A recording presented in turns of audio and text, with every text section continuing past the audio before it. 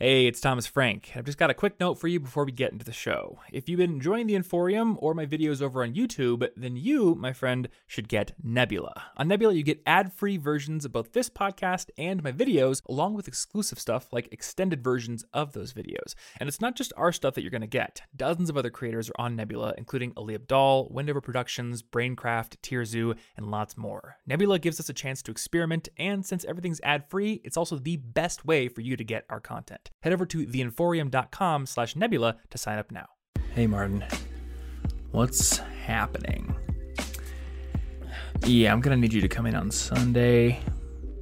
But don't worry, because there's a new episode of the College Info Geek podcast out, and you can listen to it while you rot in your cubicle and do financial spreadsheets on Sunday. I love the word rot. I'm excited now. Welcome back to your favorite cubicle rotting companion podcast.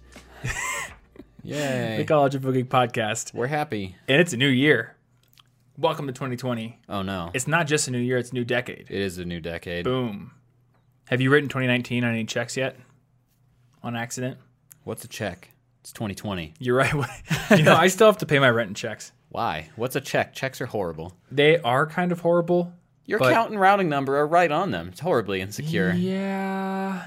I don't understand. I used those very numbers to pay things in university. I could, just take it's right on the check. Along with the first and last name. Yeah. It's right there. It's okay, though. My checks, I've had the same, I think it's 3 checkbooks they give you. I've had the same batch of checkbooks ever since I was a teenager. So the address on my checks is the address is way wrong. That has absolutely nothing to do with anybody in my family at this point, which is fun. That's how you do it. But I'm stoked. Get your checks and move. Point number 1 for the audience. Sorry that the podcast is late. I went to Mexico for a big trip that I do with a bunch of other YouTubers every year. Everyone got food poisoning. That was fun. Yep. And we put a lot of work into the first video that I did this year, which was about your habit tracking system, which I'm now using. Oh, yeah? And yeah, I was working on that until I got on the plane to go to Mexico. Oh, cool. Yeah, but it paid off. Oh, wait, I think I saw somebody... Didn't somebody, say they saw you uploading it at an airport in a comment? They did, and then I think they followed up their comment. I didn't see this until later, but they followed up their comment with, "Are you still on this plane to Cozumel?" Which I didn't see. Oh, wow. So allow me to address that comment. Yes, I was on that plane to Cozumel. Nice. That's cool that you recognized me. But not still. But he's not still on the plane. I am an introverted man on a plane, so I wouldn't have said yes. I'm not like CGP Grey level, but when I'm on a plane, I want my headphones in. I want to listen to my music. I want to do stuff. But yeah, did you know that I'm using your habit tracking system? I didn't even know that. Mm-hmm. Did you know I'm using it? I did know that. Whoa. I did know that. You know more than me. The one thing I realized is this notebook is bigger than yours, so my days are just cutting off at half the page. Oh, yeah.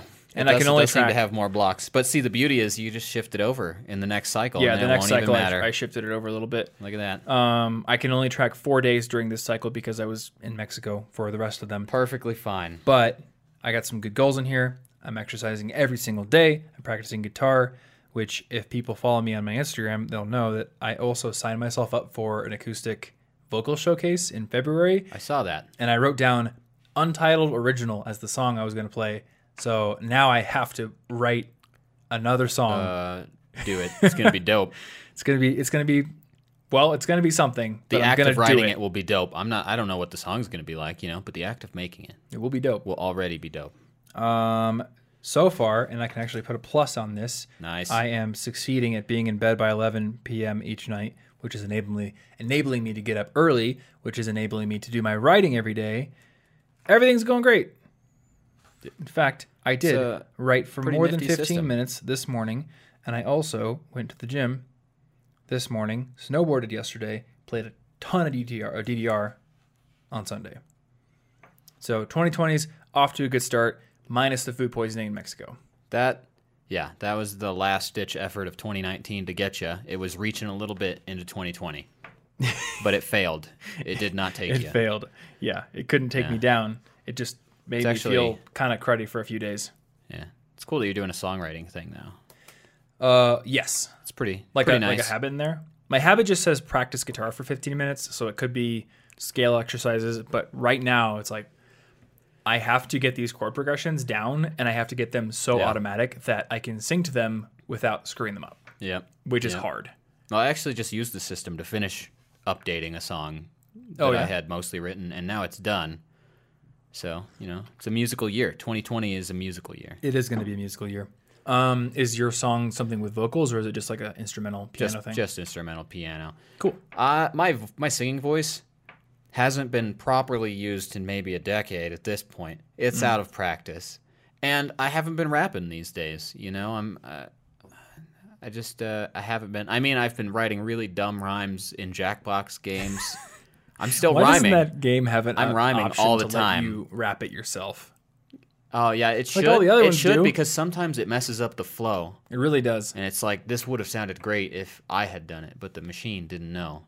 Sometimes the robot voice is hilarious. I just meshes up the flow. But yeah, but I got no rap EPs in mind this year. But I've been working on piano. That's the thing. Piano's a thing.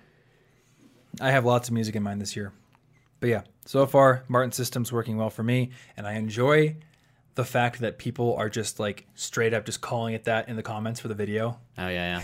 Oh, I'm working on an article for edge cases for the system, and then kind of get it laid out with extra pictures and stuff too. Oh yeah, and people are going to want to look out for that. We had a lot of questions about like what do you do if you want to track a certain amount of habits per week, but you don't have days planned. Yeah. Which, I mean, what are your overall thoughts on that? Well, I think that if you have to do it that way, then sure. Although note that it's not really like a habit at that point, because the habits are repetitive. At that point, what you're really creating, say you want to do something 3 times, 4 times, I guess I'm thinking about 1 week. Within the 2-week cycle, let's say you want to do something 8 times.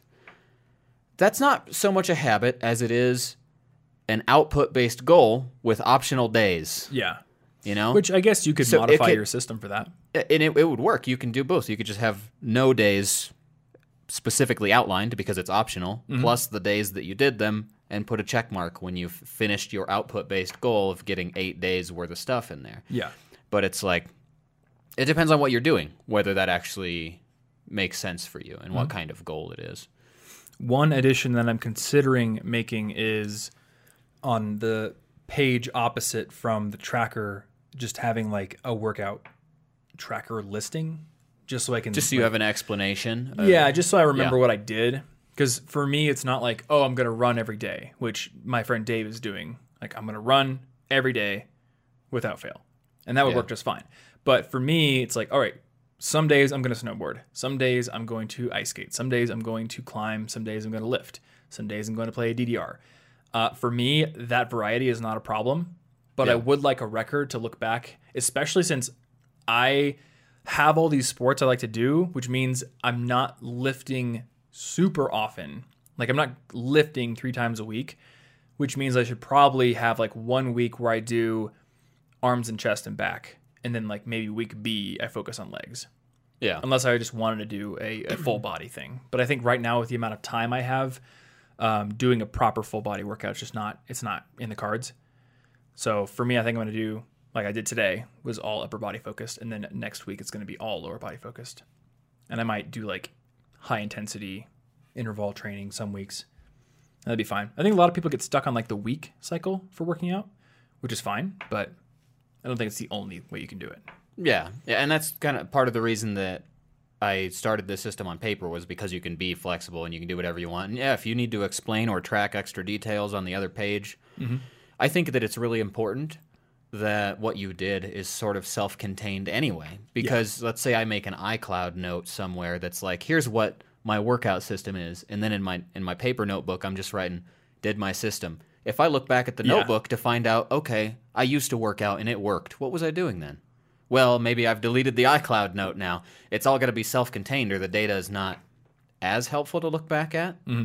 It would be useful for you to write that stuff down and be like, hey, I've been avoiding weights this whole time, and this is not balanced. Yeah, and I do want to make sure that I'm lifting, Which I could just have 2 exercise goals or say like Mondays are lifting and then I could have a plus sign there.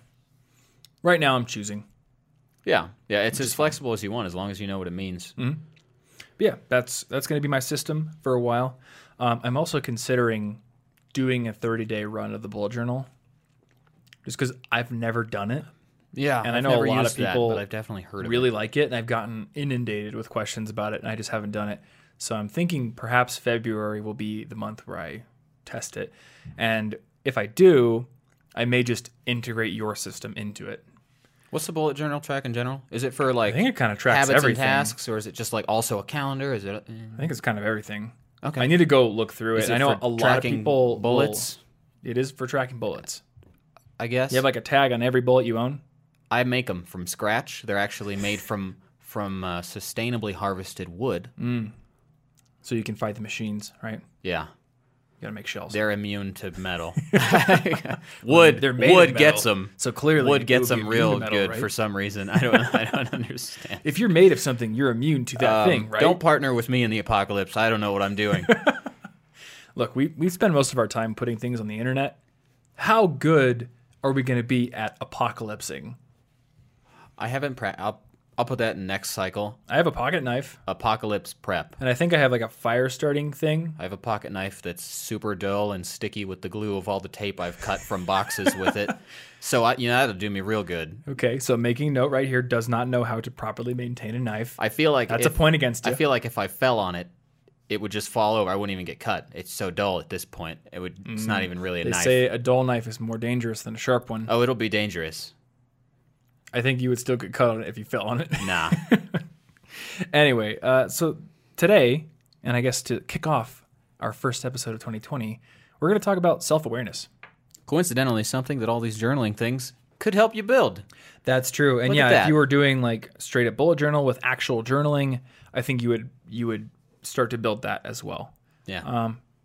Though now that I think about it, even habit tracking is going to help you build self-awareness. Yeah. A because- certain type of self-awareness. Now, I think that the self-awareness benefits of habit tracking are going to come later on in the process, because when you start, and I'm aware that I'm in this phase right now, you're tracking yourself, so your behavior changes because you know you're being observed, even if only by yourself. So you have to kind of get past that, and you have to sort of get to a point where you're okay. Like there's no weird novelty about being tracked, even if it's just you. Once tracking becomes just an average day to you. Yeah, then you just do it. And then you'll start to realize patterns, and you'll start to be able to say, I notice myself putting this off, or only doing it at night, scrambling to get it done before bed. Maybe I don't like that. Why don't I like it? So, yeah, what is self-awareness to you? Well, I was thinking about this, and I think there are several kinds of self-awareness. I think that one could build an emotional self-awareness. One could build physical self-awareness, or also intellectual self-awareness.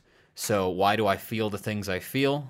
What is going on with my body? Like, do I feel tension in my muscles? Because that can lead to anxiety, which they can feed into each other and sort of make you more anxious without realizing it.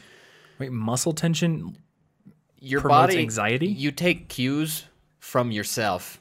Weirdly, Okay, I mean, I believe it. 'Cause I it's the absolutely believe reason in- that if you practice some calm, slow breathing techniques, you can calm yourself because your body becomes calm. So your mind's like, oh, hey, we're not tense. We must not be fighting tigers. Okay, We're good. Nobody would be breathing that calmly if we were fighting tigers. yeah. So let's calm down. It's like a weird kind of connected feedback loop in there. So physical awareness is helpful because it's also good for posture. You just realize, what am I doing? Why is my neck way down? That's true. That's bad. I had to get a lot of physical self-awareness when I had damaged my nerves because the therapist would be like, what's that feel like? Does that hurt? And I have to differentiate. Does it hurt in the muscle? Does it hurt in the nerve? Does it hurt at the surface? Is this like I just bruised it? And, I'll ask Ashley if she like bumps into something and she's like, this hurts. And I'm like, what hurts? And she's like, what does that even mean? I don't know how to differentiate that because I haven't taken the time to differentiate what it feels like for the different levels of feeling.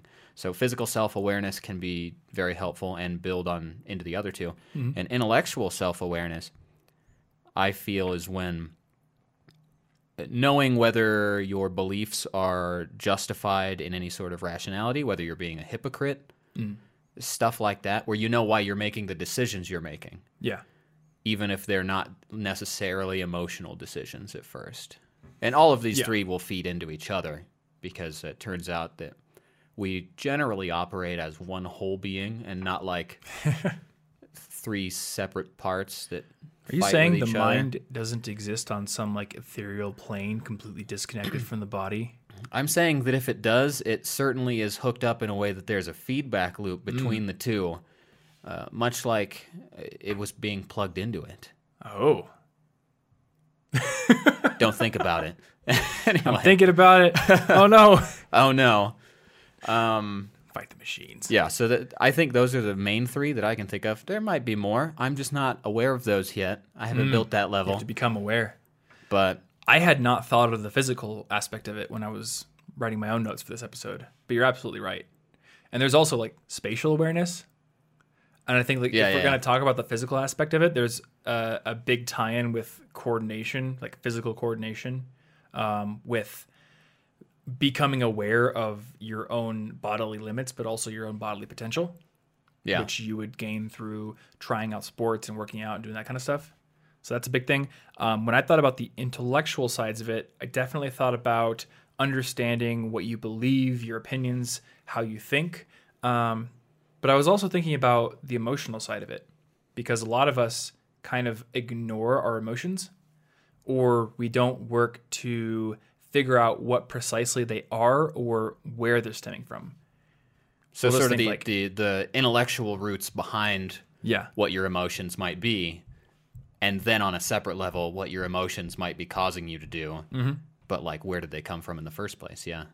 Another big one for me was knowing your own flaws, your own weaknesses, and your blind spots. Yeah. And I think like if you have friends who care about you, they will typically tell you your blind spots, at least the ones they notice. But a lot of us don't take that seriously.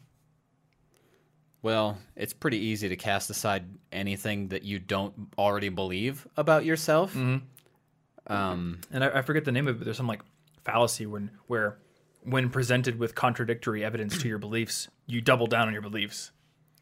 Yeah. Like you're like, well, that's an edge case. That actually just confirms my belief. You know, what's really funny is I saw a tweet.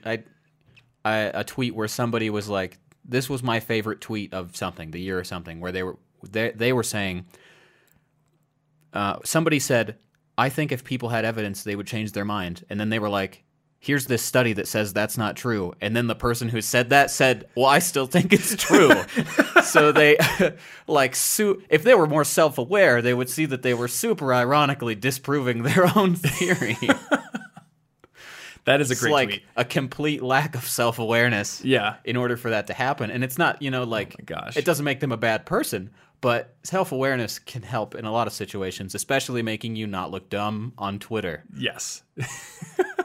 I think I've built a lot of self-awareness trying not to look dumb on Twitter.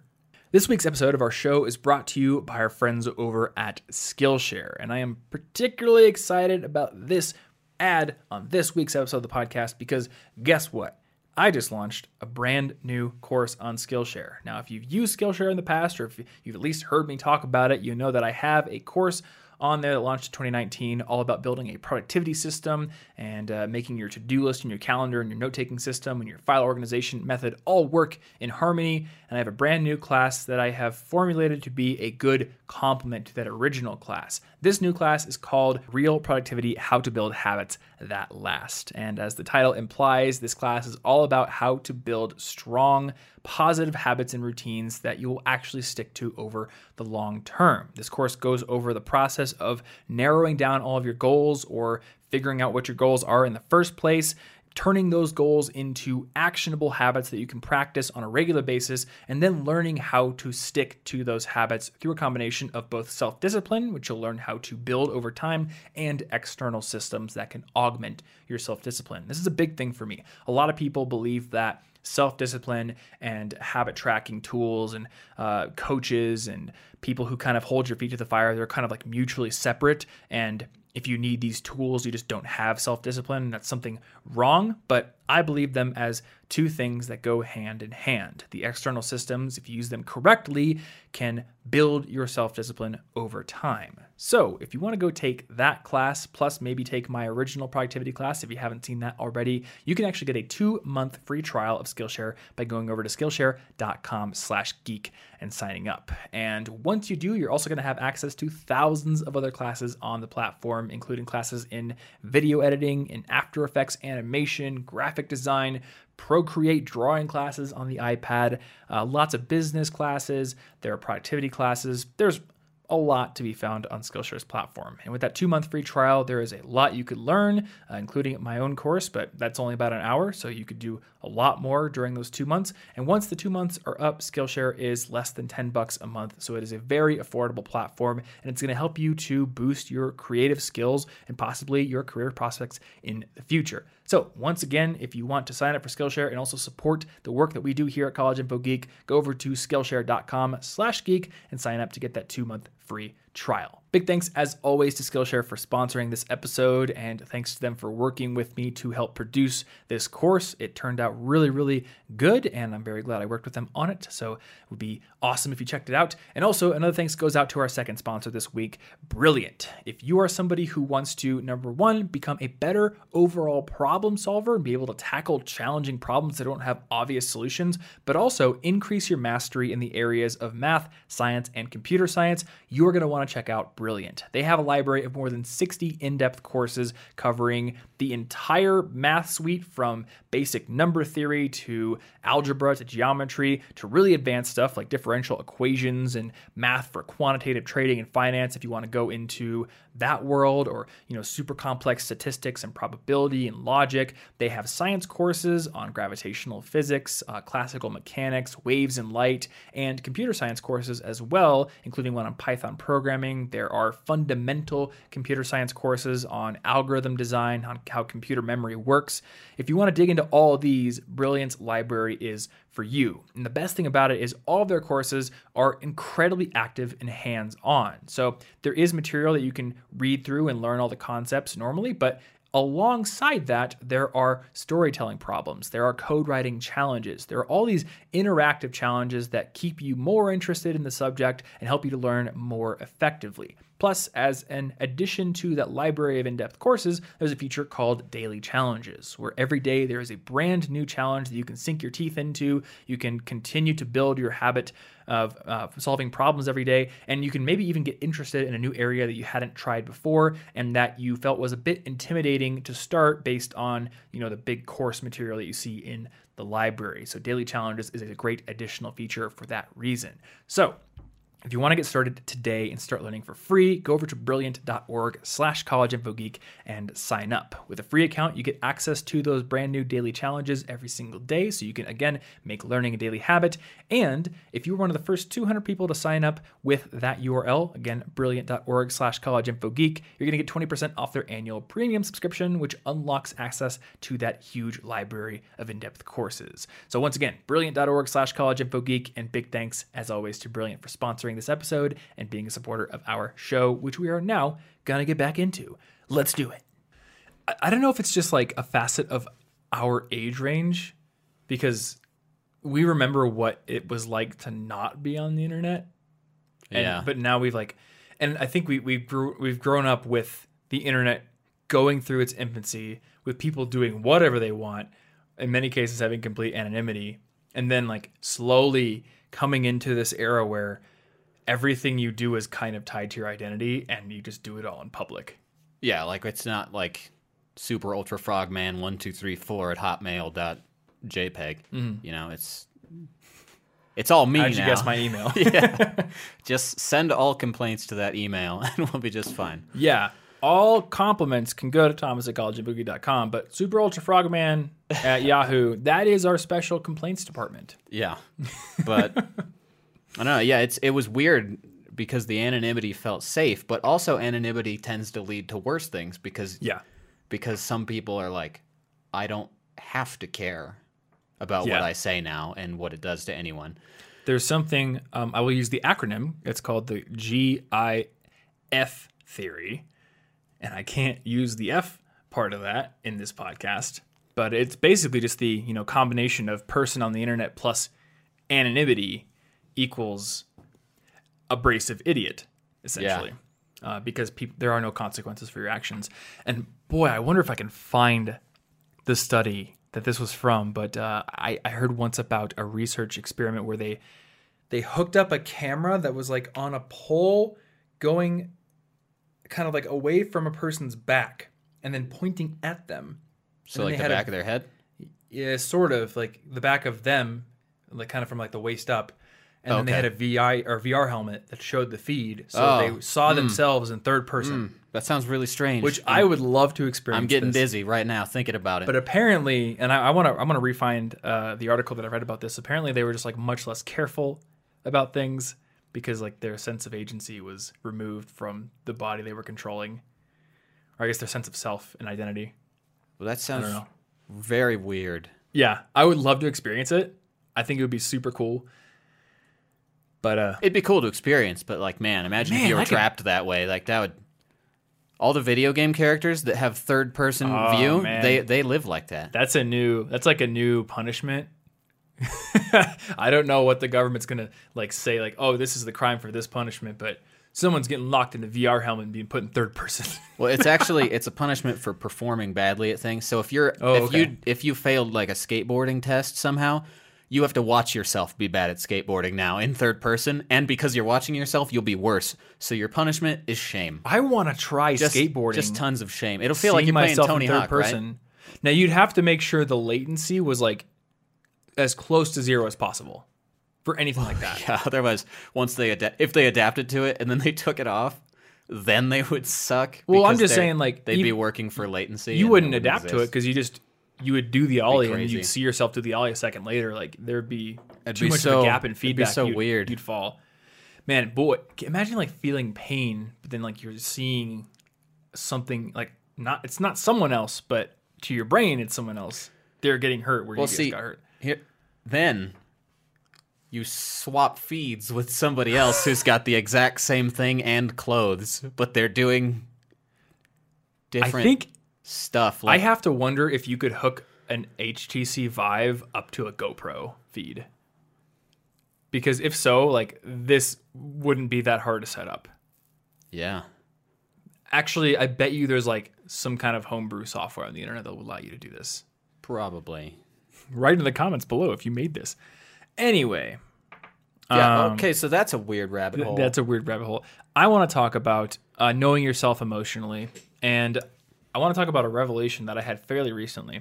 So, I have taken various forms of personality tests many times over the years.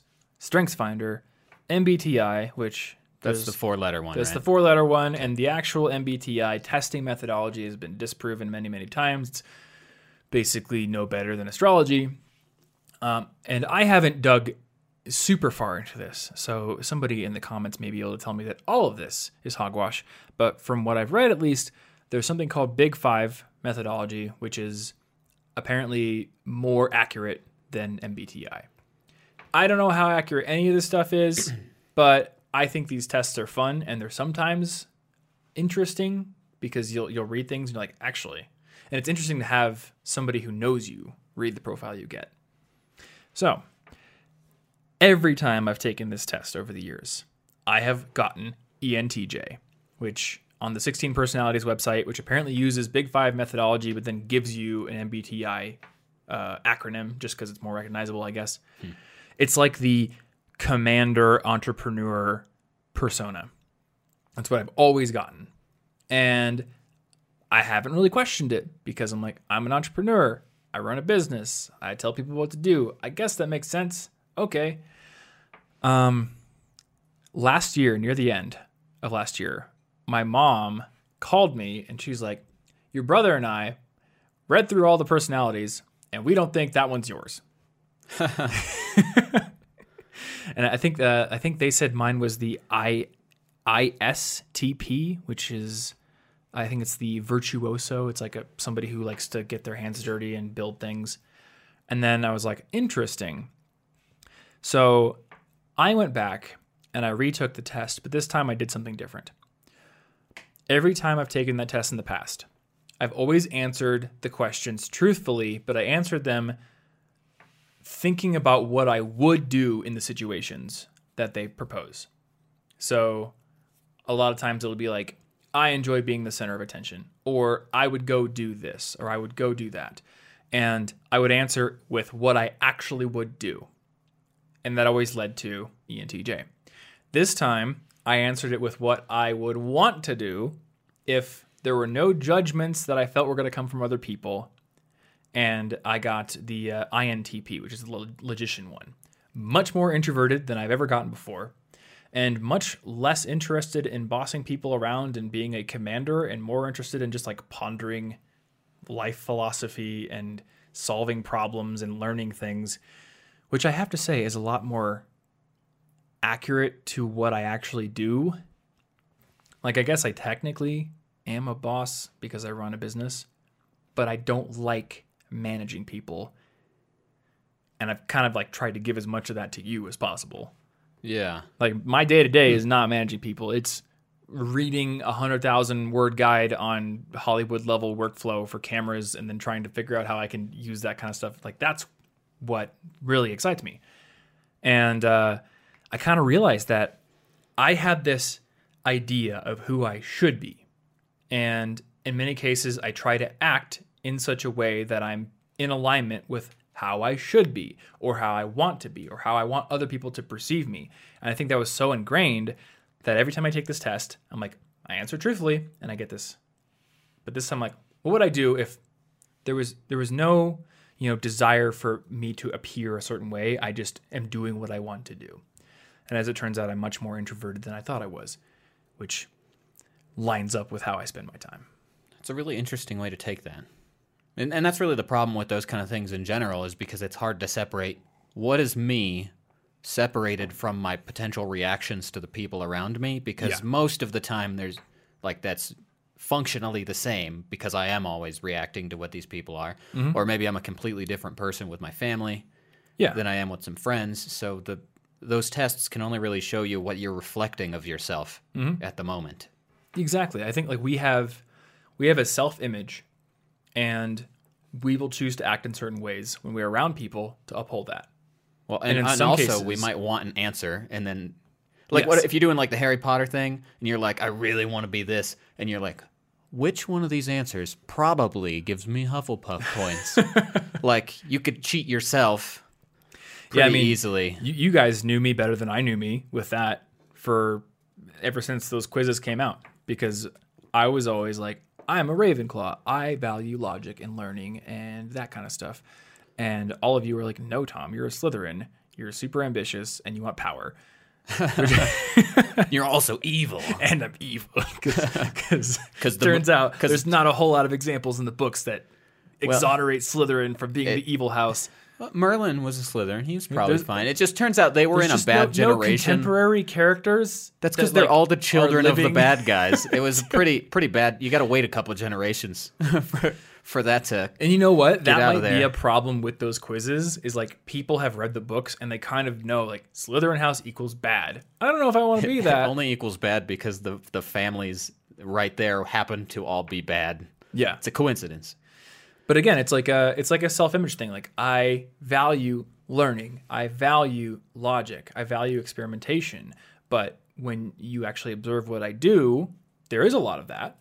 But there's also a lot of ambition. There's also a lot of like cool projects. Yeah, like I'm not the kind of person who forgoes business opportunities because I'm like holed away in a library learning about, I don't know, electric eels or something. You got to learn about them. It's like, no, I'm the kind of person who jumps at like, oh, hey, there's a conference going on in Atlanta and I can speak at it. Yeah, I'm going to do that. Yeah. Because I see all the connecting dots in my head of how that could be potentially beneficial in the future. And that's very Slytherin-y.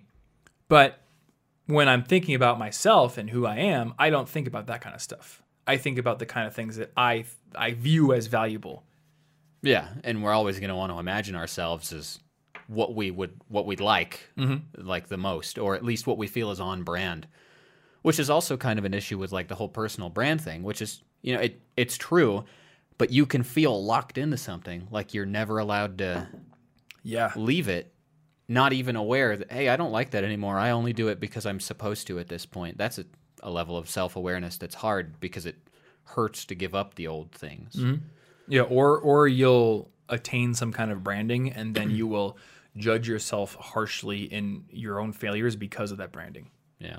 Like, I on the internet built a reputation as somebody who talks about productivity. So whenever I would fail a habit goal or something like that, or whenever I would try to, you know, stick to something using pure self-discipline and not using the tools that I would recommend to other people, my self-talk is, well, I know how to use these things because I talk about them on my channel, so I don't actually need them. I'm above them.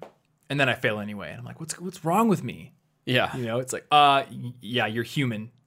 You have flaws. You have impulsive behaviors, which is why you would benefit from these very things you're talking about. Yeah.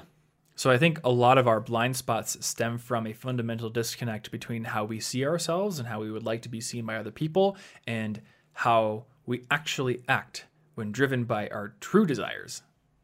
And then when we reflect on ourselves, we ignore those things. Yeah. And I don't even know if it's like a conscious, like, I don't do that. I think it's just like you don't even see it. Yeah, well, a lot of what we do is sort of on autopilot. We're a pile of habits and reactions to other people. And if we get too busy and we kind of stick to that, we never get a chance to sort of pause the autopilot and be like, wait, what have I been just doing for the last like 3 weeks? Well, that's weird. Why is that? And then if we stick to the autopilot and never really consider it for too long, that's how I feel a lot of time slips through our fingers, and we literally don't know how the years have gone by. Yeah. Because you get stuck entirely in habits. You don't get to step back and review them as often unless you do it on purpose, like with a system like that, where every 2 weeks. I feel like so much has happened in the last year because I'm aware of what's happened in the last year. Mm-hmm. And you were using that for the whole year, right? I've been using that since I think late 2018. So Okay. October of 2018, I'm pretty sure I started using it. So the whole year, I've got so many different things that I'm either like, yeah, I messed up then, or I'm proud of that. But it felt like a really long year where I've had years that felt like they just disappeared. Mm-hmm. And I think the difference is just stopping every once in a while to try to readjust some self-awareness and see what kind of autopilot programs have I been running lately. Yeah. Do I need to adjust it? Is this good autopilot right now? No, this autopilot's been hatching Pokemon eggs. I thought I've been here for a half hour, and I've been here for 4 hours. That's a bad autopilot. Mm-hmm. If I had chosen 4 hours, that'd be fine. But it happened on accident. Yeah. Bad autopilot. That is another great example of how we will often ignore past evidence about the kind of people we are. I have so many, and you've seen this happen. I have so many examples of the fact that my brain is not built for long story-driven video games. Yeah, you do. And you've seen me So many make many stupid purchases, including Sekiro, including an entire extra PS4 because I convinced myself I was going to play Monster Hunter with you guys. Everybody else already knew. Including Xenoblade Chronicles 2. The like longest thing you could have picked. And then you borrowed Final Fantasy 15 and like didn't even make it past the intro segment. Forgot about that part. Hey, I got to the desert, but yeah, then I started, driving out into the desert and having to fight things and like, this is boring. What you needed was like the audiobook version of that game. You should have just watched all the cutscenes. You know what? So I've never really been able to articulate this quite as well. There's a Nakey Jakey video where he talks about watching video games. And I love his channel in general because he just like kind of writes these videos about things that were important to us as kids when it came to video games, but you never think about them. Like PS1 demo discs. Those were great. They were. Remember great. those? Oh, man. It was like the PS1 Underground Those were Vault or so something like good. That. It was great. So he has this whole video about watching video games where he's just talking about like video games aren't just Pong now, which means they're not just the gameplay. They are an amalgamation of story and character development and emotion and music and visuals and imagery. And then there's also gameplay. So you can enjoy everything about a video game except for the experience of playing it. Which is why I have many fond memories of watching, like our friend Quentin, playing a game like Bloodborne, or playing a JRPG, or playing a scary game. But there's no way in hell I could ever watch it or play it myself. Oh, no, you'd never play a scary game. I would I'm never aware of play a that. scary game. Nope. And I can only play it when I'm ironically trying to mess with my friends who are watching me play it. If I was playing it alone, I'd be like, I'm not playing this game. I can't do it. I think if I were arrested for a crime and the judge was like, your sentence is you're in jail until you finish the game Outlast, it would be a life sentence. I would just be in jail forever. That'd be pretty bad. Or you'd come out of jail super messed up from your struggles. Well, I've often thought of like writing a scary short dystopian story about like governments like putting people in prison and like putting them in like Resident Evil 7 headsets or something like that. Basically, your punishment is VR hell. Yeah. Like that'd be terrifying. That's a pretty intense way to make some temporary hell on earth for punishment. Super terrifying. Yeah. Anyway, I can't play scary games, but I have watched a lot of scary games, and I can't always like actually watch the screen. Like sometimes I'll do like the screen door effect with my hands because I'm kind of a baby, but I still enjoy it. But I couldn't play it. Yeah, well, it's like the concept behind it, the world building behind it, and often very fascinating. Mm-hmm. And yet, when I was in Mexico, there was a little impulse. I think I want to try the new Pokemon game. And I didn't do it, but only because the internet speed there was so bad that it would have not downloaded while I was there to my Switch. Otherwise, I think my impulsive self, which that's another self-awareness thing I should be aware of, I'm quite impulsive, would have started playing it, but then would have realized, oh wait, this is another really grindy it's just a JRPG. RPG where I'm going to do the same thing over and over again. I'm going to press attack and then tackle and then wait for an animation. Yeah. And, if you were going to play any Pokemon, it should be Let's Go at this point. If it's like a catching Pokemon-like game. There are other side games that are way different, but largely they're still repetitive. It's just Let's Go gives you a ton of shortcuts to the original, so it'd just be a nostalgia binge. Yes, and I do like that, because when I was a kid, I played through Pokemon a ton. I loved it. But I think now, I'm just like, I got a lot of things going on in my life. Maybe the internet has given my brain a form of like attention deficit. I don't know. Then again, I will sit there and play guitar for hours. I will sit there and play Celeste or Hollow Knight for hours, but it's because in almost every moment of gameplay, there is skill and finesse and technicality. It's not just hitting a button. Well, actually, one self-aware thing that I started noticing within these last maybe half a year, but when I'm playing a game for too long now, I've started to notice more actively when I start to feel negatively about it. And not just like I'm mad because I'm losing, because I'm usually playing one-player games. I don't play multiplayer like whatever you would call the games like Overwatch. I don't care about competition like that. Only if it was local, not online. But I've been playing these one-player games, and I'd be doing something for so long, like hatching eggs or like mystery trading. It happened several times in Pokemon. It could happen... I can't think of another game example, but it's happened in another game where I'm like trying to make something happen, but because of how the game works, it's too luck-based, or maybe I've just been playing for far more hours than I wanted. I'll start to feel myself getting irritated, not only at the game, but at anything else. Like if there's an interruption, like maybe Ashley's like, hey, what do you want to do for dinner? And I'm just like, I don't have time for dinner. I don't care about dinner. Don't make me think about dinner. I'm busy.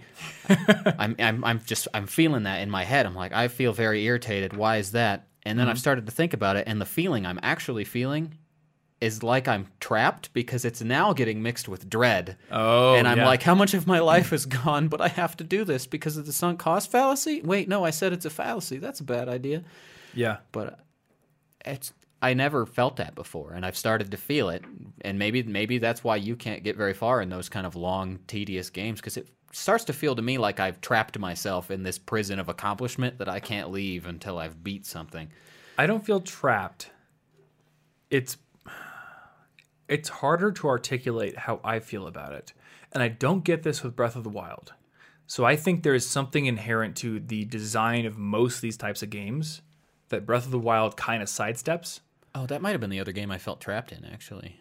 You felt trapped in Breath of the Wild? I think I'm just starting to realize that as a kid I could play for days on end, but now if I play past like maybe 40 minutes to an hour in a row frequently, I will just start to feel bad about myself. I want more varied activities, I think, now. So that's another issue where like I feel like I'm wasting my life. And then of course there's always a battle in my mind on that level, because there's part of me that's like, yeah, you're wasting your life. You could be making a new song or working out or making another video or learning more camera stuff or literally 1,000 different things.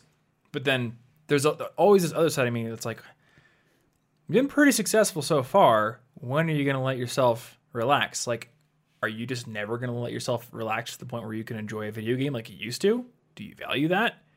Are you so enamored with the idea of continued accomplishment that you've just sacrificed this part of yourself? And then I don't really know. There can be a lot of back and forth when you're trying to figure out like the route. I think for me, I don't find it fun after several hours now. I get bored of it now, and I need more. Yeah, and so that's the big thing movement. For me. Like, I'll get the game, and I'll have a little bit of novelty, and I'll play it, and then it'll be like, all right, here's the next, I don't know, corridor you need to go down or something. And I'm like, I just don't want to. Like my mind can extrapolate it. I think the top example I can think of is when I tried, again, this is another example of me doing it, I tried to play Ocarina of Time. And you know what? I think I tried to play Ocarina of Time after Breath of the Wild. So maybe I had got to the point where I'm like, oh, Breath of the Wild's great. Maybe I'll enjoy all the other Zeldas. So I'm playing Ocarina of Time, and there's a part where you've exited the forest, you've crossed Hyrule Field, you've gone to the castle and the town around the castle, you kind of explored it a little bit, and the next thing you got to do is go to the Gerudo place, right? Or is it the Goron place? Yeah. But there's like a gate that's closed, I think, if I'm remembering this correctly. And there's a dude who's like, hey, I need you to go to the castle and get me this thing, and then I'll open the gate. It's something it basically is like a fetch quest. And I did it, but I remember feeling like, so the game designers have decided to pad out the game by having me trot all the way back to the place I just was to get a MacGuffin and then bring it back to this guy so he'll open the gate. And literally the only thing that they have accomplished from a game designer's perspective is I'm now playing the game longer. Yeah. Why? And it's not even a new area you had to explore, or it was fancy nothing. Puzzle or something. And I guess, I don't know, maybe you can go to the Goron place right after the forest. I don't know. I haven't played it enough I haven't times played it in a to long know. time. So maybe it was like a design decision to get you to go check out the castle first. But no, I'm pretty sure you got to go to the castle right after the forest to talk to the princess. I don't know. It's been several years. Yeah. Well, I do remember game being design like, has progressed a little bit. Yes, and I have had a lot of people tell me Ocarina specifically is a very slow burn, and it's not as great. I did enjoy Wind Waker a lot more. I haven't finished it, but I got quite far. Well, I think I beat like 3 dungeons in Wind Waker so far. Wind Waker's my favorite game of all time. And I think Wind Waker has a lot more, like, again, technicality and skill in the moment, and maybe Ocarina of Time does as well. I also think Wind Waker has a lot more going for it in terms of visuals and music. Yeah. So that's fun. Yeah, and it all makes sense because of the time. But Ocarina was fantastic at what it does, but it's my least favorite 3D Zelda, to be honest. It's nothing against it. They just kept improving stuff. Yeah, and that's totally fair. But I don't know. I just had to think about that. Like, yeah. I keep doing it, even though I know. And I have all these examples. So you'd think I would eventually learn, like, that's just not for me. Yeah, you've got to pause the autopilot long enough to like get a good answer out of it, but then accept that at some point you're going to fall back into an autopilot. Yeah. So figure out ways to change it, which is why we work on habit building, which is why, you know, a weekly review or a cyclical review like in the notebook system, anything like that can be helpful, because then what you're trying to do is redesign your autopilot. Yeah. Basically, because it would be so terrible to have to be ultra actively making every decision like in that video, you know, where I try to eat a banana because I forgot how, you know. if every single decision we made was all manual it would just be terrible. We'd be immensely exhausted within hours of waking up. Mm-hmm. Yeah, exactly. So I also have like acknowledging your feelings, acknowledging your flaws. One thing I wanted to talk about is self-awareness that you gain through experience, with a specific focus on work. Okay. And I want to talk about this because learning about myself changed the trajectory of my career. And for the people listening to this, the majority of them are either still in school or in the very formative stages of their career. So this is an area where there may be a shift. And we're going to do a whole episode about pivoting to different careers or different things probably next week. We're in a weird schedule right now. Yeah. But I think next week. But learning about myself and learning about the type of work I like to do, not the profession itself, but the type of work, kind of changed the trajectory of what I do. So, in college and high school, I decided that I wanted to be an IT guy, just like you, now that I'm remembering. And again, this should point to me having the logician personality and not the ENTJ personality. What I found so fascinating was the idea of setting up giant networks and learning all the intricacies of the firewall settings and all the different star and ring, all the network patterns and design methodologies. And I really wanted to be Tank from The Matrix. I wanted to be the dude in the chair with like the 17 monitors. And boy, there's a lot. Now I'm literally learning about myself while talking about this. Because if I was really an ENTJ, I would want to be like Neo or the captain of the ship. But no, I wanted to be the dude in the chair with all the kanji and numbers going down the screen. That's not the commander. Anyway, I found all that fascinating. And for the first 2 years of college, I was like reading A+ certification books. I was like, I'm going to be a tech. I'm going to be the dude in the basement who runs all the computers. And then I got my internship, and I asked to be put in the networking department. Now, I really didn't like my internship in terms of the work I was doing. People were great. They were more than generous with the opportunities, but the nature of the work I did not like. I was in a cubicle 40 hours a week, changing firewall settings. It wasn't fun. But what I really learned about that was I am not suited to maintenance work. I really get excited with the prospect of building new things. I like to start things. And that's a blind spot I have to kind of acknowledge about myself. I don't want to often finish things because I'm so excited about something new. I want to start it. Yeah.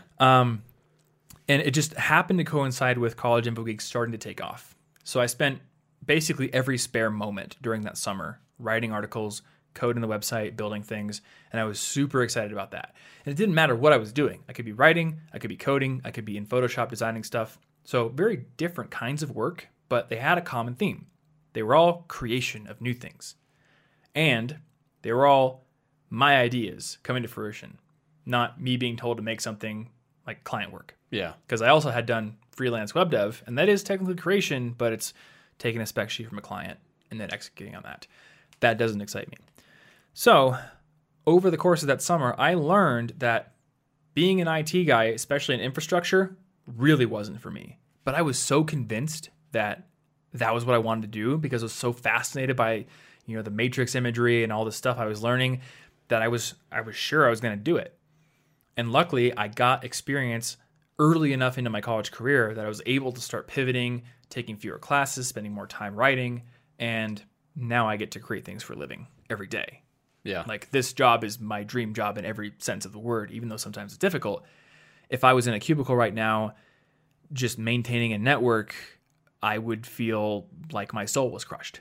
Well, and didn't during that time you write something to yourself, some sort of journal-like thing that was like, I feel miserable here? Yeah, I forgot about that. Yep. Those are in my Evernote. Journaling is a very good way to be more explicit about what you feel because you have to find words for it. Mm-hmm. And then you get to look back at it every time you get confused about it again and then That's true. Oh yeah, no, I didn't like that. I had fond memories for a second, but that was nostalgia.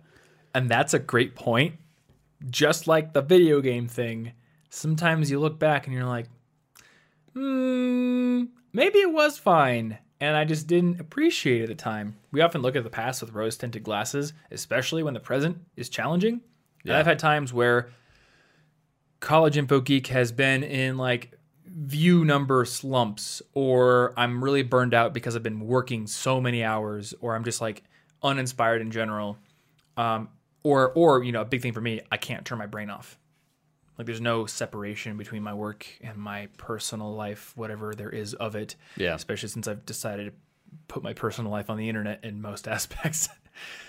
Sometimes I've thought to myself, it was so much simpler when I had a cubicle job and I went there and at 5 p.m. I was done and I could leave it and it would be waiting for me the next day. But in those intervening hours, I'm free. But then I look at those journal entries and I'm reminded, nope, you are wearing some rose-tinted lenses right now, my friend, because you hated that. Yeah. And also, you just went home and worked on your own entrepreneurial projects. So your brain wasn't turned off. It was more like stewing in resentment of not being able to work on your own stuff while you were at work. And then the moment that 5 o'clock rolled around, it was like, cool, now I can go do it. So still no work-life separation. It's just like work separation. Yeah. You Bad got to be work, good careful work. about that, like grass is greener sort of thing. In fact, in that situation, the grass is greener mindset is often just something you're holding because that view is convenient for you. And you got to be really cautious with any sort of beliefs or opinions you hold that are convenient for you to hold, you know? The grass is greener one is saying, it's convenient for me to think that that time was better because I'm annoyed at this time. So if I can justify changing it, then I'll fix everything. And any belief that's like beneficial to you is worth considering, whether it's actually true. Like, what if, like, let's say it was illegal for clowns to wear tall hats? Because I don't know why. Okay. I don't know why that would be illegal. I'll go along with this. It is now.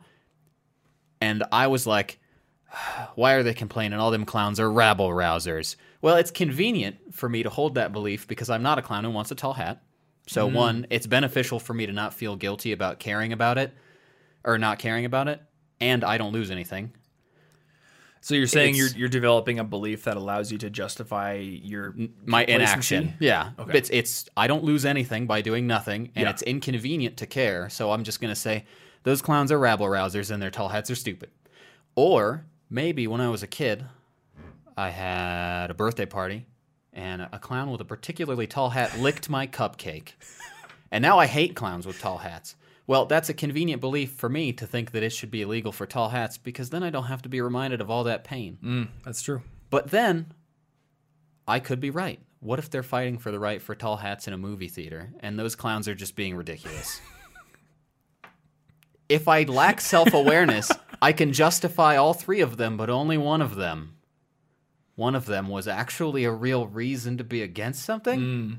Yeah. So a lot of what it could easily be based on, I mean, a lot of the stuff that I hold, I can trace it to some weird past event or a lot of stuff just comes from your childhood, you know, with how you're molded. But if you're not really careful about convenient beliefs, a lot of what you hold to be true may actually only be based on your personal experiences or grudges or conveniences. Yeah, we do tend to fixate on specific elements of something that was traumatic or something we didn't like. And often that's not what the issue was.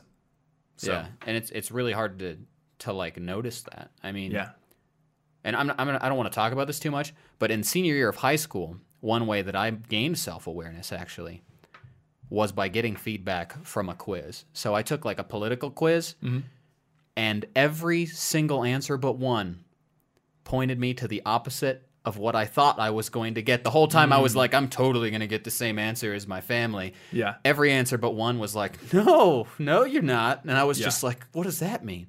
And after that, I'm very careful before I decide that I really think something. Because it turns out it was really easy and convenient for me to think that I already agreed with what I already, agreed. It was convenient. And it was crazy to think that I knew nothing about myself, essentially. There's a great essay on Les Wrong called Belief as a Tire. which I think we've mentioned on this podcast before, but I think it's so. the idea that you hang on to certain beliefs because it is a part of your self-identity and your inclusion in a specific group. Yeah. So you don't question it, or when you do question it, you kind of like squash down those questions because like, this is who I am. Those questions aren't convenient. It's scary to cast off your attire because it may ostracize you from a group of people that you are currently friends with or that are your family maybe. And there's another one I was reading recently. It was a Paul Graham essay about moderates. And he said there's two types of moderates. There are people who they put a stick in the mud and they're like, I'm a moderate, because they just want to be moderate. Because like people on the left are wrong, the people on the right are wrong. They're both crazy. They're both extremist. I'm going to be moderate about everything. And then there's accidental moderates. And these are the people who just over time, they take each issue individually, think about it, come to a conclusion about that particular issue. And then over time, the collection of their beliefs on various issues end up putting them in the middle. And his perspective is that it's better to be an accidental moderate because then you're not just adopting belief as attire because you want to identify as being in a certain position on the political spectrum or whatever belief spectrum that you're talking about. It's more that instead of going along with herd mentality because you want to do that, you've just come to a conclusion about each issue yourself. So it's better to really accidentally end up fitting into a label without even realizing that you were going to, like I did in high school. And I was like, that's the opposite of what I thought. So clearly I didn't try to game the system. Mm-hmm. Yeah, it's just, I think it's important to recognize that a lot of times we will take a stance on a specific issue because of our affiliation with a greater identity. Yeah. And that's not right. No, there's just so many areas we take those mental shortcuts because it's easier. Brains like to be lazy. Brains do like to be lazy. It do be that way sometimes. Last thing I want to talk about is self-awareness as it pertains to your interactions with other people. So one of the ways in which I was not self-aware in my younger years, of which there are increasingly more, was I always wanted to be right. So when somebody would say something that I believed was wrong, I would start an argument. And I think this is another thing where I just like kind of adopted certain behaviors and ways of thinking from people around me. But eventually I learned that being right is not synonymous with winning. Unfortunately, yeah. And this specific complex turn of phrase comes from my friend Dave, who was telling me a story about when he was younger. Something had happened, which I'm not going to relay the story because it's something that happened to him. But essentially, it came down to a friend of his, like taking him aside because I think he had gotten some like verbal fight with somebody, and he's like, "Look, do you want to be right or do you want to win?" And sometimes being right means like cutting off your own nose to spite your face. Like maybe you are right in that you do something to get even or to be fair or to make sure everyone knows you're right, but then you end up looking like a jerk in the process. Or you gain the reputation of somebody who will never let anything go. Or you want to win an argument that you're in with your significant other, maybe. So you just are overbearing with your arguments. And maybe they want to stop, but you're like, no, you have to acknowledge that I'm right before we're done with this. I'm never going to let go. And it's like, cool, maybe they eventually do, but then they sort of now harbor some resentment for you.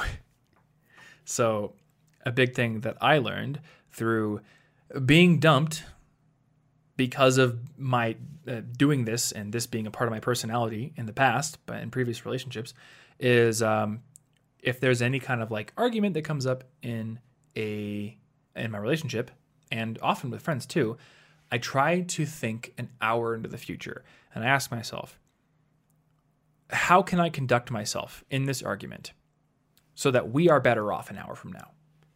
And I think this is a good way to word it because I'm not saying how do I conduct myself so that we're just better, like so that this person likes me more in an hour, because that could lead to being a yes man. That could lead to never calling out destructive behavior in somebody you care about. So I think of it as, how are we better off, both of us, an hour from now? That may mean I need to be tough and call someone out on something or have a tough conversation. But it might also mean I'm going to let this go. Maybe we disagree. Maybe I'm 100% sure that I'm right and they're wrong, but it's not worth damaging our relationship over it. So it's like, which is the best timeline? Yeah. What did I do in that timeline? Yep. All right. And I think it's like a bit of a higher order self-awareness to be able to think about your relationship with somebody else, and to predict what's going to happen in the future. Yeah. Because you're no longer thinking about your own ego. Yeah, that makes a lot of sense. That's a good way to get through arguments, because people get on emotional autopilot pretty quickly. It's a pretty strong autopilot. Yeah, they definitely do. That's how it, like, that happens to me almost every day driving here. I hate driving in Denver. I just get super irritated. And then if I think about it, usually I'm not even irritated at what the person was doing. I'm irritated because I've got groceries bouncing around in the back of the car. I'm irrationally angry at the sound of stuff shuffling around every time I stop and I hear it thud, I hate it. Yep. And that's weird, and I haven't quite figured out why I hate it, but I know that I hate that. Mm-hmm. Or like maybe I'm impatient because I'm late. Or maybe my stupid dry hands like started bleeding and I'm like, I'm going to get blood on the steering wheel, and then I got some OCD anxiety going in there, and I'm like, it's never that driver that is actually what's so irritating to me. It's always something else that I can act on to make it better later. Yeah. But it always feels like it's their fault, and everybody's like, I'm the best driver and all these other people don't know how to drive, and obviously that can't possibly be true. So, well, I am the best driver, so that's just, I guess one person must be the best driver. Everyone in the world thinks they're above average, but in my case it's actually true. Yeah, but it's just like, and I get so irritated so quickly, and I'm just like, I'm getting very irritated. One second, pause. If I can justify feeling irritated, I'll keep being irritated after I unpause. But first, I need to pause. I like that. It's pause. And it's like, well, I mean, if Ashley and I starts to feel like we're going to argue about something, I'll just straight up say, wait, I'm very irritated. Give me a second. I think I might be hungry. It's just literally pause. Let me examine for a second. I'm behaving irrationally. Whoops. If I continue and try to win using this irrational emotion vibe I got going, it's only going to be bad, and I'll regret. And let's not waste all the time in between figuring it out. I saw someone tweet recently that, what was it? They were like, I want an Apple Watch app that will like do an EEG reading and determine if my emotional state is heightened, and then it'll block me from tweeting.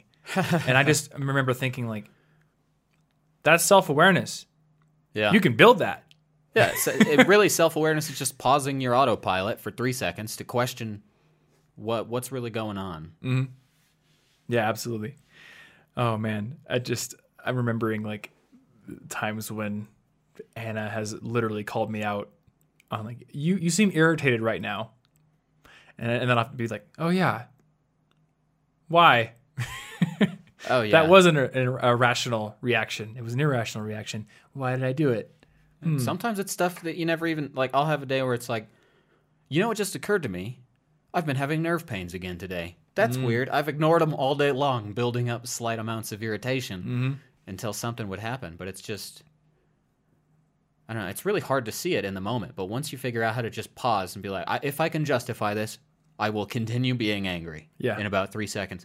But with your whole, what will make things better off, angry usually doesn't solve problems better than calm does, so it's very rare that I would continue expressing anger after unpausing, so to speak. Mm-hmm. Yeah, usually just try to let it simmer usually down it's like, okay, so I don't like the situation, but if I freak out, it's not going to help it. So Yeah, I found that the thing that makes me the most irrationally angry is when other people or things slow me down, and I'm well aware of the fact that I could operate faster than I currently am, but something external to me is slowing me down. Yeah. So this usually takes the form of traffic or somebody not driving the speed limit or somebody like meandering across the road instead of just They're always booking meandering. it. Or like the big one for me is Premiere Pro sluggishly chugging along through something that should work just fine. And then I'm just like, oh, why is this doing this? I've had, I've gotten so used to programs doing that I've found myself, like, if I'm waiting for like the toaster, I can't think of a better example. Something mundane that needs to just take a few minutes. I'll just be like, load. But that doesn't make sense. You don't load toast. It's not loading right now. You do technically load the toast into the toaster. The toaster doesn't load it though. It's not loading toast acquired. I mean, I guess in a way, loading especially toast. if we're in a simulation, then it is loading toast. It is loading toast. But input bread, like it loads toast. It really showed me where my normal impatience comes from. It's just like progress bars everywhere. Progress bars. Yeah. So anyway, long story short, a big part of self-awareness is learning to recognize your own irrational behaviors, things that make you irrationally angry, and your blind spots. Yeah. Big blind spot for me, and many people have told me this, I apparently am a terrible judge of character. Really? Because I have very little natural skepticism. I'm not a particularly jaded person, and I tend to see the good in people. Like, is there a less self-aggrandizing way to say that? I tend to overlook people's flaws, even if they're like flaws that make them kind of a jerk. Yeah, even in a situation where it's naive to overlook those. Or I will justify their flaws by being like, well, they're good in this way. And even though rationally I know like bad people can do good things. Like people who make money in bad ways still often give money to charity. Yeah. That doesn't necessarily make them a good person. But in the moment, especially when I'm talking face to face to somebody, I have a real tough time bringing natural skepticism into the conversation. I tend to be like, this person's good. They're probably great. Whatever they do that's bad, it's probably just like a minor thing. And I think this is sometimes helpful, but it's also a blind spot, and it can get me into trouble sometimes. Yeah. So fortunately, I have certain friends in my life who have that healthy skepticism. So they will often point out to me like, yeah, you think that person is great, but have you considered the fact that they act really nicely to you because they have a lot to gain potentially from you specifically? That's a tough one. Once you become a person who, like, if you're in any position where you could help somebody, you gotta be careful about that. Well, here's an example. I was at a recording studio, which got my Nebula project coming out in the near future for that, and myself, Dave, and Mike, the producer we were working with, we all stepped out for some fresh air. And there's this guy there. And just started up like a quick conversation. And I think I was asking him, like, what are you doing? He's like, oh, I'm doing some R&B. I just started. And then I told him what I was doing. And somehow the conversation drifted to a place where he found out who I am and how many YouTube subscribers I have. Tommaso-sama? And then he proceeded to talk only to me and didn't once acknowledge Dave or Mike. And then later on came back and he was like, hey man, you think we'd ever like do something together? And I thought nothing of it at the time. Tisk, space I tisk. was just like, well, that was cool, I guess. And I wasn't like super stoked about this person, but I didn't notice anything off about it. Until later on, Dave was like, you notice how the moment that guy realized that you're sort of internet famous, he only talked to you and didn't even acknowledge us? And he's like, yeah, I can tell a lot about a person by how they treat you before they understand, like before they realize what they could potentially gain from you. I'm like, damn. It's a really interesting That's a big blind metric spot to look at. Yeah. But that's I don't think about that because I'm not like naturally looking for the ways in which people behave crappily. Yeah. And I should. So. Yeah, it's tough because it sounds nice to not think about that at all, but... Yeah, but... And, thinking back to that interaction, like, well, damn, I wish I would have seen that because I probably would have ended the conversation earlier. Yeah. Or I would have wanted to try to, like, make it about all of us, but then that's probably not that useful because this is the kind of person who isn't interested in talking to people because they're human beings. They're interested in talking to people because they can gain something from them. Weird. And maybe that person was also just not self-aware. Maybe. Like somebody like particularly cynical maybe they person didn't know they were doing would it. jump to that person as a sociopath who views people as tools. And maybe that's true. Maybe they just haven't developed the emotional center needed to care about other people. I don't know. You know what? Maybe this is my blind spot manifesting itself again. Maybe they are a sociopath. I don't know. Maybe they just really admire YouTubers for some reason. Maybe they just thought you were cute. Maybe they thought I was cute. But I mean, in this particular case, it does seem like it was probably somewhat nefarious, even if they weren't aware of it. Yeah, I don't think they were like, I'm going to that would be ridiculous. Like a jerk to everyone except for this person who I can gain something from. But I do think it was like, I haven't developed a sense of caring enough to treat all the people here well. I just see something I want and I'm going to go for it. Yeah. Well, and it takes some self-awareness and maybe time to realize that. Maybe they realized it later on and they were like, oh God, why did I do that? Maybe. Like, I think John Green said at some point, imagine others complexly. Yeah. And I think that's like having a more nuanced view of everything is a really good way to avoid being irrationally upset at people. Mm-hmm. It also helps me with the driving thing, because I'm just like, well, to be fair, how do I know that they're not going to their like pregnant wife who's giving birth at the hospital and that's why they had to cut? Yeah. Probably not, but what if maybe the good thing happened? Now, in cases where it's actually really important, like on a one-to-one reaction, maybe I'll be a little more cynical. Yeah. But as a whole, I'd like to view humanity more.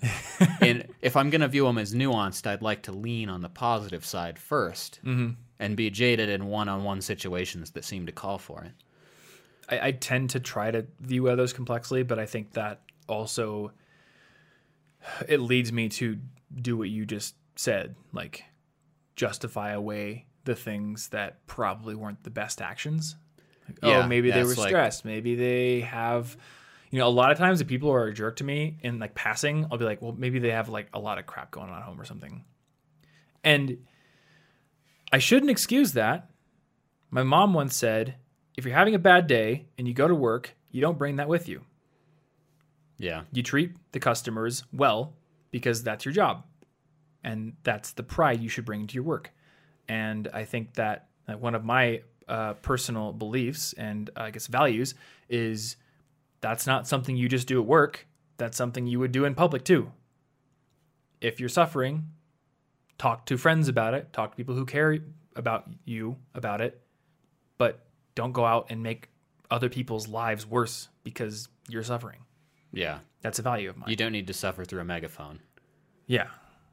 Which I don't know why, like I hold myself to these things, but then like I will justify when other people who are not close to me don't hold themselves to it. Yeah, once you get more data, it's easier to start seeing whether a person really did just have a particularly bad day. Mm-hmm. 'Cause if it happens several times in a row, it's probably just a personality trait. Yeah.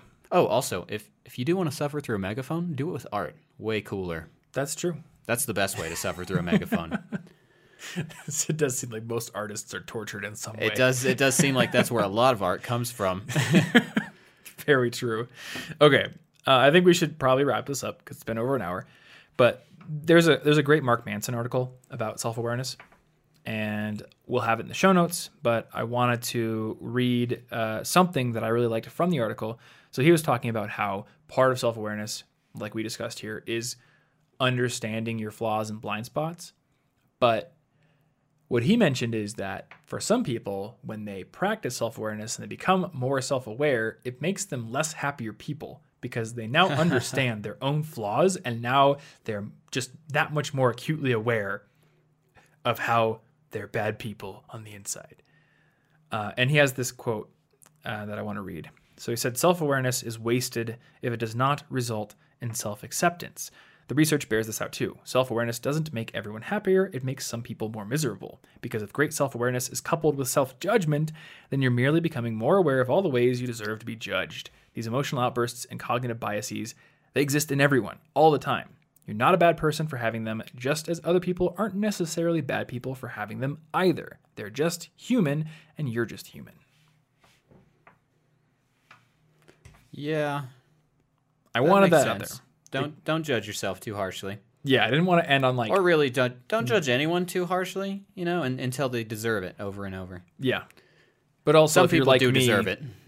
Work on understanding when people do deserve it. Yeah, and maybe those people don't have to be bad people forever, but that doesn't mean you have to deal with them while they're being flawed. They can fix their own self-awareness in their own time. Mm-hmm. Or again, it's how are we better off an hour from now? Maybe you're better off an hour from now because you called them out. Yeah. Because they have a hard lesson to learn.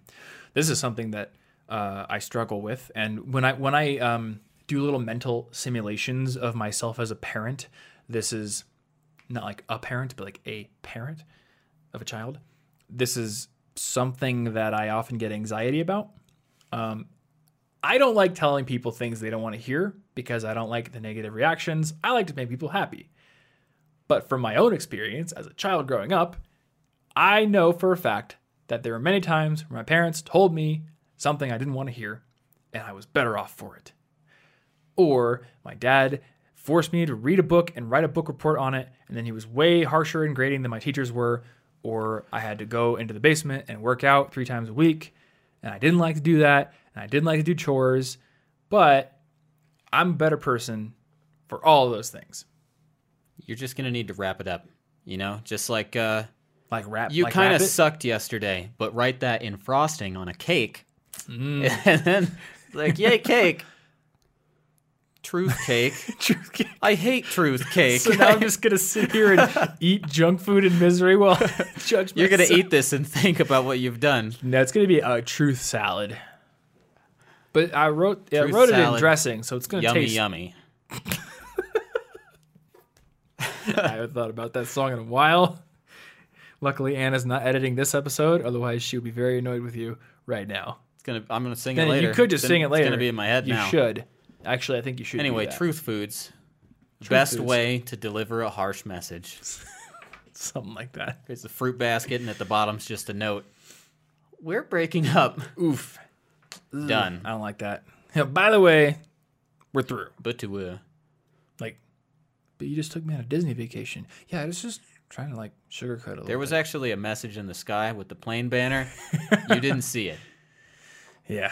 I kind of wished you would have turned at the right moment. You almost had Truth Disneyland. That guy cost $200 to do that, so I'm going to need you to pay me $200. I'm going to experiment with really weird negative truth giving. This is a new thing I want to try.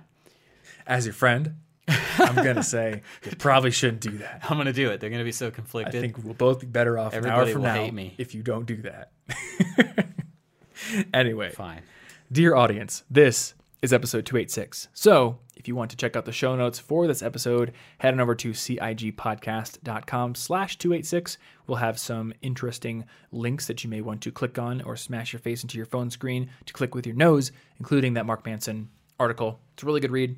I would check it out. It's got some turtles in it. Turtles are cool. You like turtles all the way down? Stories in there. That's a cool book. Pretty interesting. Self-awareness is just levels of awareness all the way down until you hit never-ending existential dread. But then the next level is accepting that. Oh, Maybe. okay. Anyway, if you want to subscribe to the show, cigpodcast.com with no trailing slashes or numbers will take you to the main College and Boogie podcast homepage on our website where we have links to subscribe to the show in Spotify, Apple Podcasts, Google Podcasts, and other places. If you want to search for our podcast and Pocket Casts, you can do that. If you want to paste our RSS feed URL into a super old school IRC driven podcast reader that like converts it to text and then reconverts that to speech, and you listen to Microsoft Sam do our podcast for us, you could do that too. That's cool. Maybe we should do that. It'd probably be a more successful show if it was just like speech to text to speech. It'd be funnier. That's true. I'll try it. Maybe you should try it. Is there still Microsoft Sam in the new Windows? If you like, I haven't had Windows in a long time. If you load like Windows 95 onto a VM, maybe. Okay, I'll do that. And then it instantly just gets 1,000 viruses. I can do that. More intro. If you want to support this show, well, outro, not intro. Yeah, duh. Those are different words. If you want to support the show, a great way to do it is to, number one, share it with a friend. Maybe let them know what your favorite episode is, and they may start listening to the show as well. Otherwise, if you're an Apple Podcasts user or you have access to iTunes, they have a rating and review feature, and you can always give us a 5-star review and rating if you want to support the show, or give us a 1-star review and say that we ramble too much, like some people do. That's fine too. It's a free country. I'm aware. It's a free world, at least in terms of your ability ramble to write iTunes reviews. This podcast is intentionally But I prefer that in a truth cake. Yeah. Can you send us a truth cake? And you're going to want to email to this truth cake to, what was it? Like, it was something. Banana Man? Just whatever you want at hotmail.jpg. I've booked every email that ends in that. You know, just send it on over. Have you? That's a true statement. Everyone. Yeah. It's technically false. Well, I mean, I have what, 0 syntax, out of 0? Does there that are mean 0. I have? So you do have all of them. But I cannot tell you what percentage of them I have. All I can say that is all of them. It is all of them. Usually I like say go to collegeinfogeek.com to check out more articles and stuff, which I just said, and I don't regret saying that. But since we're now like branching out a little bit more, check out my YouTube channel too, youtube.com/Thomas Frank. There's cool stuff happening there, and I bet there are videos. There are videos there, so go watch some videos, or don't, because I'm not your dad. And I'll see you later. Thanks for hanging out with us. Stay cute. Someday someone might listen to this, and you will be their dad, and that will be a lie.